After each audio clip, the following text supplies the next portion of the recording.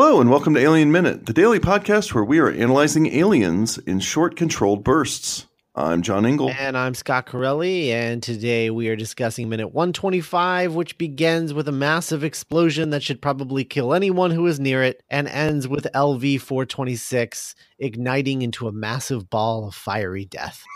It's more bad writing for you to read. Sorry about that. I was getting tired when I wrote those. It was pretty late at night. And you didn't use my album to write to it. Clearly. I did not. No, I was. Oh, I should have. Good call. Yeah. I should have said. Also, I should have said this minute opens with a shot of a coiled wire hanging from a. Because we still have that right at the beginning. More accurate. But this is like the longest nuclear explosion I've ever seen. Well, it's hearkening back to the old Alien. You know, like at the end of Alien. We see a nuclear explosion that happens 3 times. Yeah. So it's kind of a callback, I guess. But first, at the beginning of this minute, though, once they're on board the dropship, they cut away to a really big explosion. Considering the scale of the model that we're seeing that's exploded and everything, where is this happening and how is it not killing everyone? Or at least not blowing up, like throwing the dropship off, the side of that platform or something? That's just like a crazy explosion to be happening to show us and then see zero effect that's having on the people. Yeah, I don't have an explanation for you, John. No, I know. Yeah. Well, it's weird. It's weird because a couple of weeks ago or last week, there's they cut away to one of these shots of the miniature and an explosion, and it immediately cuts to the interior of Ripley being thrown off by the explosion. Like it kind of comes through the side of this corridor she's in and she's like thrown to her side a little bit. And like I mentioned, let's talk about Star Wars some more. I mentioned how in the Death Star attack, how when Luke shoots the surface of the Death Star, it cuts to the interior and it blows up and a bunch of stormtroopers are thrown around. And it's a very similar thing. So we've established this concept of explosion outside of the structure causes some sort of effect inside the structure. Well, now we have Ripley outside of the structure. Explosion happens outside of the structure, has no effect. Like, why show it if you're not going to show how it affects the characters? That's my question. I guess it's just a bad cut, or I don't know. They needed to cut away to something so they showed an explosion. But I think at this point we're well aware the place is blowing up. And if you're going to show me something with the characters, intercut with the characters, show me how it affects the characters. I don't know. I just think it's a very strange explosion to show us. Anyway, I guess that's just my problem. It actually sound like it bothers better placed, I think, after Ripley gets on and is like, she's like walking up toward the, I don't know what you would call that, the bridge or whatever, the cockpit. Sort of like walking toward the cockpit, and then you cut to this shot of the dropship sort of getting like, kind of shaken to the side.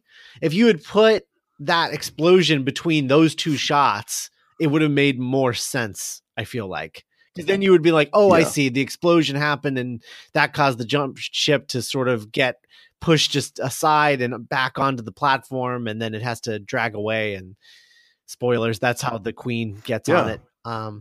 I don't know. Yeah, that's true. I mean, yeah, you're right. I think it's just, it would have been fine had it been placed as having some kind of effect on something. But in this case, it doesn't. Oh, well. This whole minute is just, I can't pay attention to anything except the music. Yeah, the music's a lot. Yeah. It's a lot to take in. Also, it makes me forget what movie I'm watching. Uh-huh. I'm like, oh, by the end of it, I'm like, and now we're jumping into hyperspace. No, just kidding.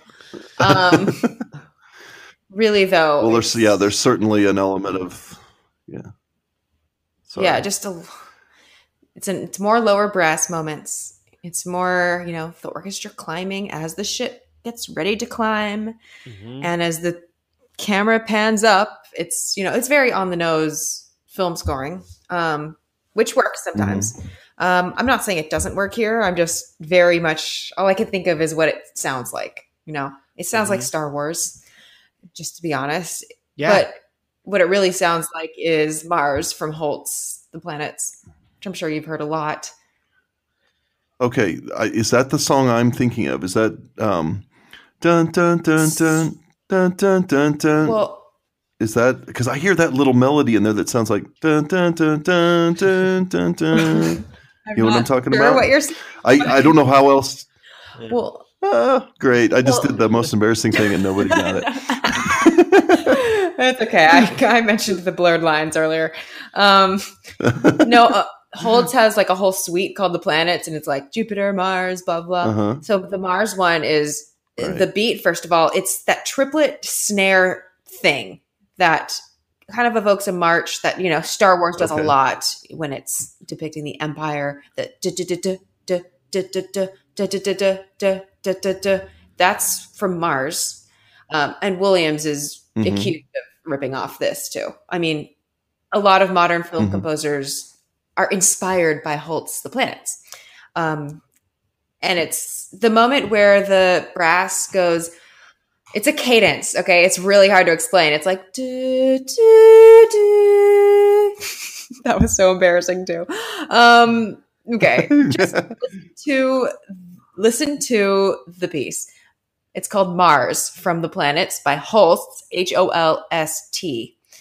And then watch this minute and you'll be like, whoa, holy shit. Yeah, I was definitely hearing, I think the piece of John Williams you were alluding to.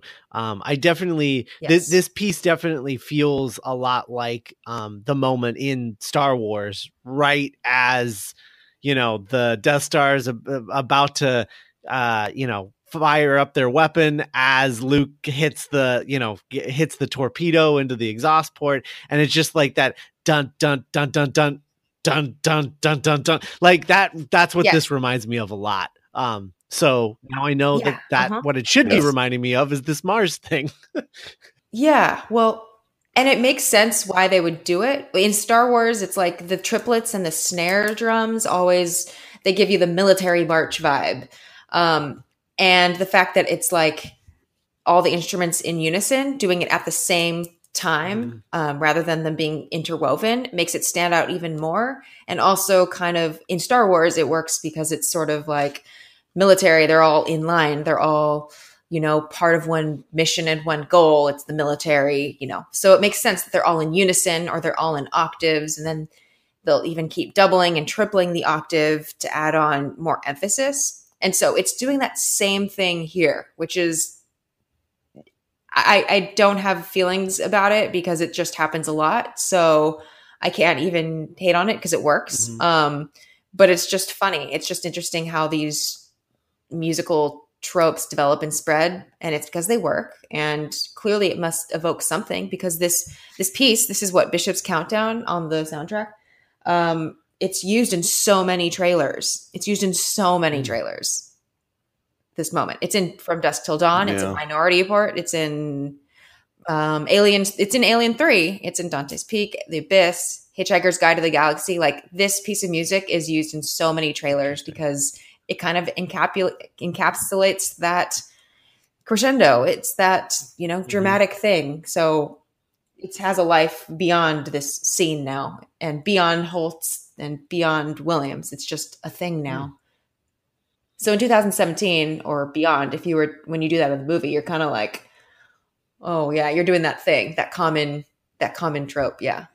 You're doing that common thing. Okay. That was a long soapbox, cool. But that is all I can hear. No, it's great. Yeah. And even the string ostinatos, which is like, okay, an ostinato is just when a musical phrase is just repeated ad nauseum. It reminds me of Night on Bald Mountain by Mussorgsky. It's in Fantasia. It's in the movie Fantasia. It's played on like Halloween a lot. You definitely know the piece. It's like anyway, you just need to look it up. It's very reminiscent of that too. It's like putting in all the tropes at once. Well, so silence. I cool. just can't possibly add anything to everything that you said. You're kind of speaking over my head a little bit, but I think I know what you're talking about as far as sort of like these repeated motifs and these sort of the styles, I guess, of moments like this in movies? I think it's telling that we've talked about the third act of Star Wars so much while talking about the third act of Aliens. Yes. It just keeps coming up in different contexts, and it makes you kind of wonder, and rightfully so, whether James Cameron was like, we need to get some of that. Let's bottle up some of that lightning. And then James Horner, knowing full well how he works, at least early in his career, again, how he borrows from himself, how he borrows from other people. Like you said, Christine, how he literally quotes that piece of music at the beginning of the movie, which is also an homage to 2001, because that piece of music is used in that movie. And you could see him going, okay, we're short on time. I'm going to be efficient here, and I'm just going to borrow, elements. And what movie worked the best? Totally. Third act sci-fi adventure movie. You can't hate I'm him going to for borrow it. from it. And I don't hate him at all. I love it. I think it's actually this moment where the dropship is ascending away and you're getting that dun, dun, dun, and it makes you think about, Luke about to fire those torpedoes. That's a great feeling to have right now. Why not? There's no reason you shouldn't, feeling. Yeah. You can borrow a feeling, as, Milhouse's dad did in The Simpsons, You just, sorry, that was a weird Simpsons joke, but can I borrow a feeling? Sure you can. Yeah.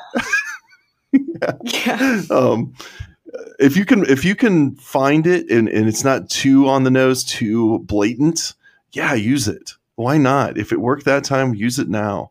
If you can come up with something absolutely brilliant that works too, it's all your own, great. But if you're working on a clock, like, James Horner's like writing sheets of music as film is coming out of the edit, movieola, as they're trying to do it all at the same time, do what you got to do to make the movie work. It's all in service of the movie in the end.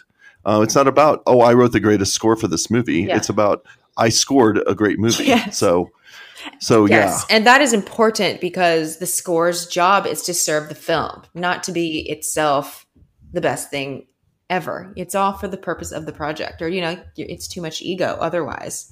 That's, and also just, he did his job, which was to get it done at that point. So props. He got it done. That all being said, all these Star Wars comparisons, I do want to bring it back to Alien if we can, because the thing that I know. But I will say that the thing that has always struck me with this movie is how it has spent this entire movie trying to be a very different kind of movie, only for at this moment it becomes Alien again, just with more people. Because it's sort of paced a lot like Alien in that you have all of this build up. She gets into the escape pod. You think everything's fine, only to find out that no, actually you're not fine.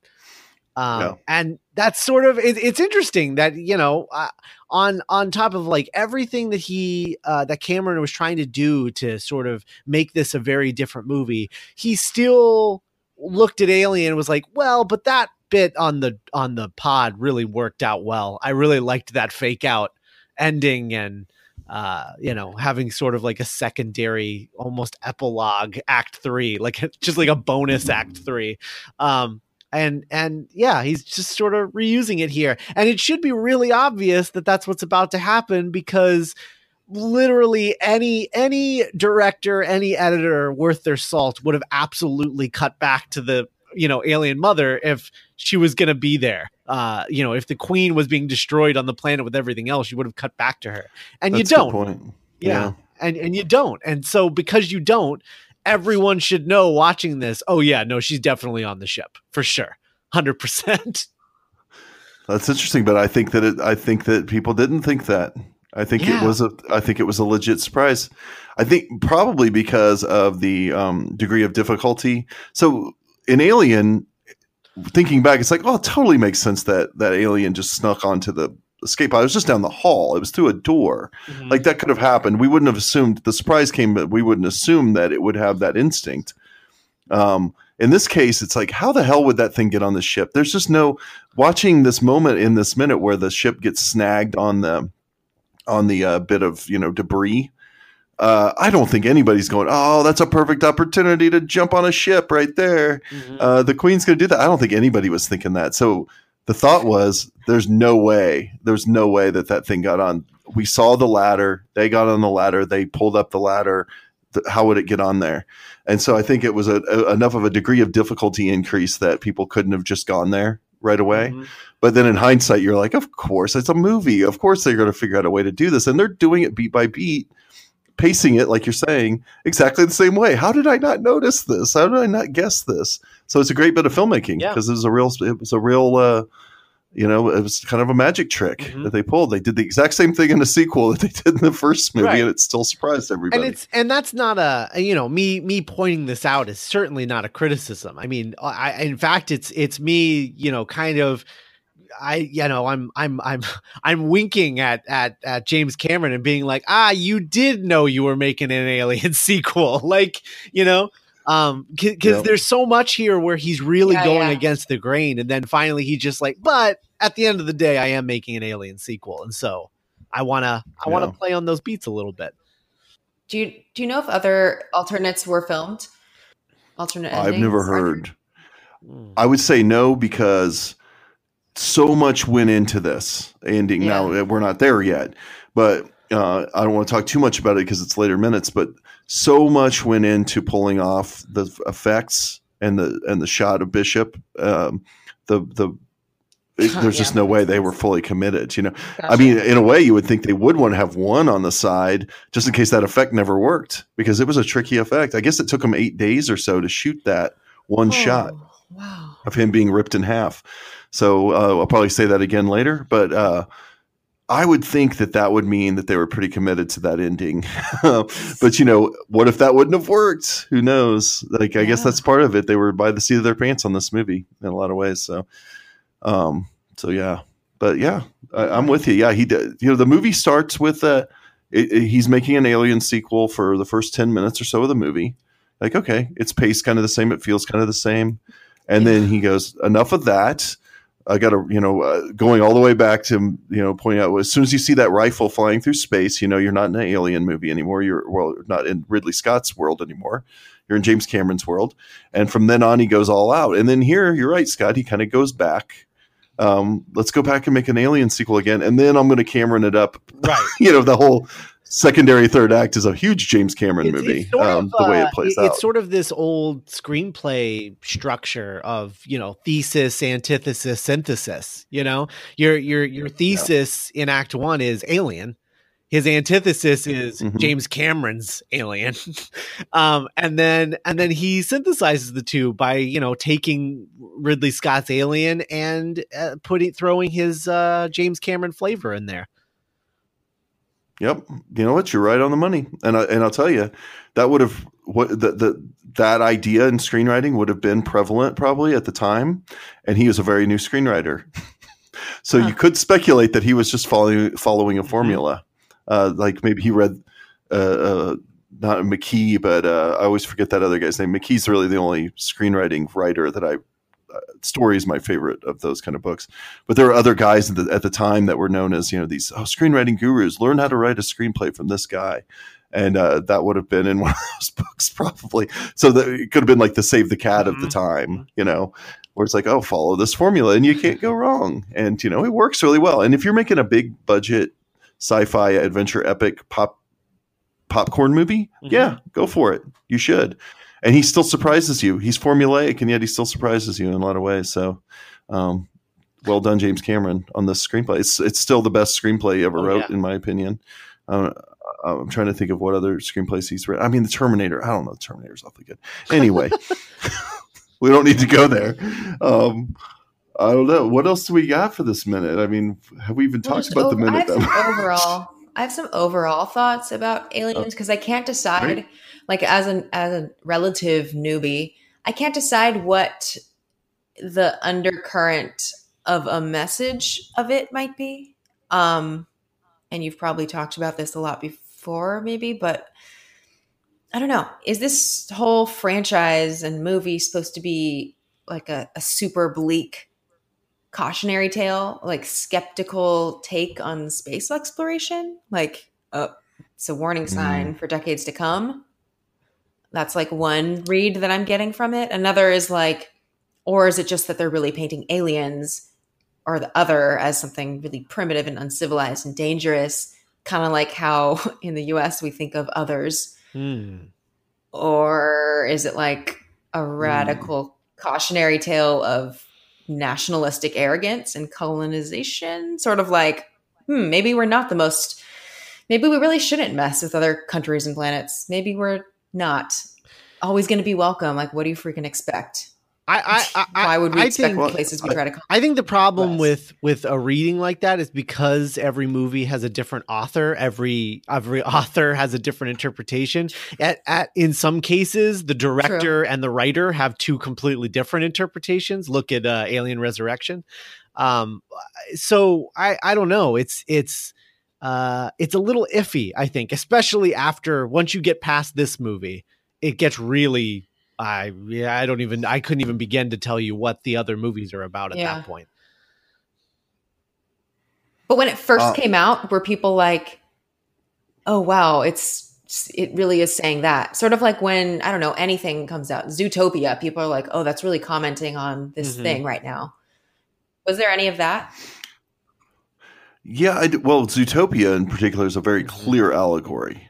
That one's straight up an allegory. Where there's allegorical elements of this. What's that? There are more subtle movies though too, where people will, make a comparison. So tell me what it was like. Well, to me, like, I'm not sure if Alien had any of that, the original one. To me, when I watch Alien, I don't really get much of a social commentary at all outside of blue collar, the relationships between blue collar workers, truckers in space kind of thing. I don't know if it's making there's a little bit of a caste system, I guess, with the bonus situation. Let's talk about the bonus situation. You get a little upper class, lower class, rules of the game kind of thing. The Aliens though is much more on like surface allegory about Vietnam. I think I certainly think that a lot of people got that. We've talked about that a lot on the show. I think people got that at the time, especially because it was fresher in everybody's consciousness at the time. Certainly James Cameron was thinking that. And there's just so much to be said about the arrogant, like overly armed soldiers going onto the turf of the other, as you put it. Yeah. And getting their ass kicked. And I think that there's a lot of that to this movie. I'm not sure if it's the overall meaning of the movie. Yeah, I think that really it's Ripley's story. Yes. Yeah. It's certainly there, though. Allegorically speaking, I hasten to even start talking about. I think with Alien Resurrection's super obvious because it's don't try to bottle this thing. Don't try to make this thing into your own technology or anything like that. So there's that. Alien 3. I don't even want to step on that one. I don't know. Does anybody? Alien 3 is clearly there's definitely gender politics going on in Alien 3, but I kind of don't want to step on it because I'm not sure what it's trying to say or whether it was really trying to say anything. Yeah. I'm not even saying that this had to be intentional. Just like if it was, if it was tapping into just a zeitgeist that wasn't even intentional, or if people just immediately read it as something. But yeah. Interesting. I didn't know about the Vietnam War things. I didn't know that people even thought that.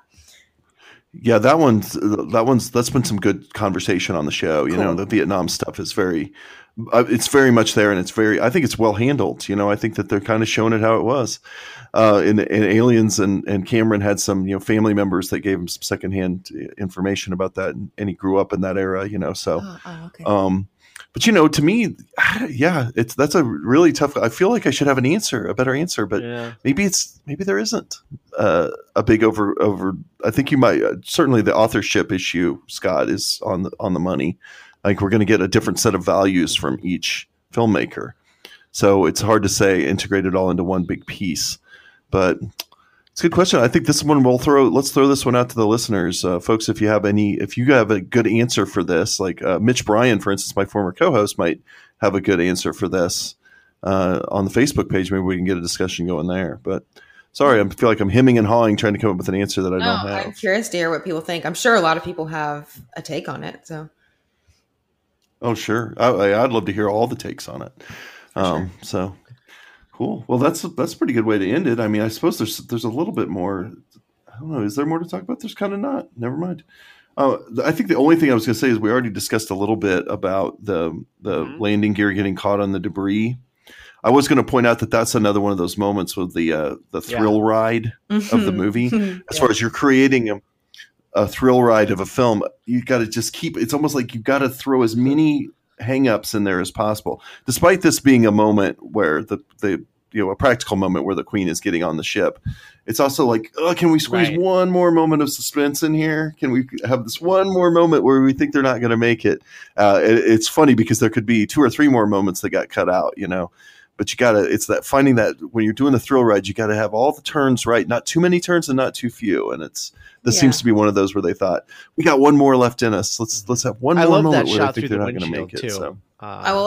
With all of the sort of practical explosions and everything in the miniatures or whatever going through, I think it's really, really well done. I think I love that. Oh, it's a nice, one of our last little Blade Runner shots where you get that such good miniature work in this movie. So I really hope this future ride includes that coil. It's very important. I think that when you get on the ride, they just put a coil in front of your face. Yeah, it hangs, first they hand you a kid, and then they give you a coil. Yeah. It's a little like a visor that just has a coil hanging from the end of it. And just so it's always in your shot. It's always in your frame. Always there. Yeah, when you get at the end, when you get the you can buy a picture of yourself on the ride for $5. It's always in the frame with coil. Oh gosh, we need to end this. All right. Well, we're gonna make this happen. I'm gonna get on the. Who would license this thing? Disney or Universal or anyway. All right. Well, Chrysanthi, you want to tell everyone one last time where they can find you online? Yes, you can find me at chrysanthitan.com, chrysanthitan at all social media, or just look my music up on iTunes or Spotify. And Scott? You can find everything I do at duelinggenre.com. You can follow me on all social media at Scott Corelli. And currently, you can find me going through Shaun of the Dead 1 minute at a time at the Cornetto Minute. And you can find us at alienminute.com, on Instagram at alienminutepod, or on Instagram at alienminutepodcast, or on Twitter at alienminutepod. Big shout out to Alex and Pete over at Star Wars Minute. Thanks again, guys, for loaning us out this concept. And you can actually hear our guest host, Chrysanthi Tan, on that very podcast. As a matter of fact, this very week, she was also on Star Wars Minute. I was saving it for the end because I didn't want people to turn the channel, so to speak. But no, you could go over. Chrysanthi was on this week on Star Wars Minute talking about Revenge of the Sith, a movie she probably really likes or something. I don't know. Love. So I probably won't be on this season on Star Wars Minute just because Chrysanthi was like, hey, make sure you don't get that Ingle guy back on. I don't want him talking bad about Sith. Yeah. Anyway, I'm sure that's the only reason. Anyway, so thanks, guys. Go over and listen, folks. If you like Star Wars, we've been talking about it enough on our show this week. You must like it a little bit. I'm sure people are confused about what show this is anyway. Like, wait, am I on? What are the yeah, people that are listening to you on both in the same week are like, wait, what's going on? Same happened when Pete was on. We talked about Star Wars almost as much as Aliens. So anyway. Yeah, folks. So if you've never listened to Star Wars Minute, go over and listen to it. If you like Star Wars at all, it's a great show. So, all right. Well, that's going to do it for minute 125. We'll see you next week for minute 126.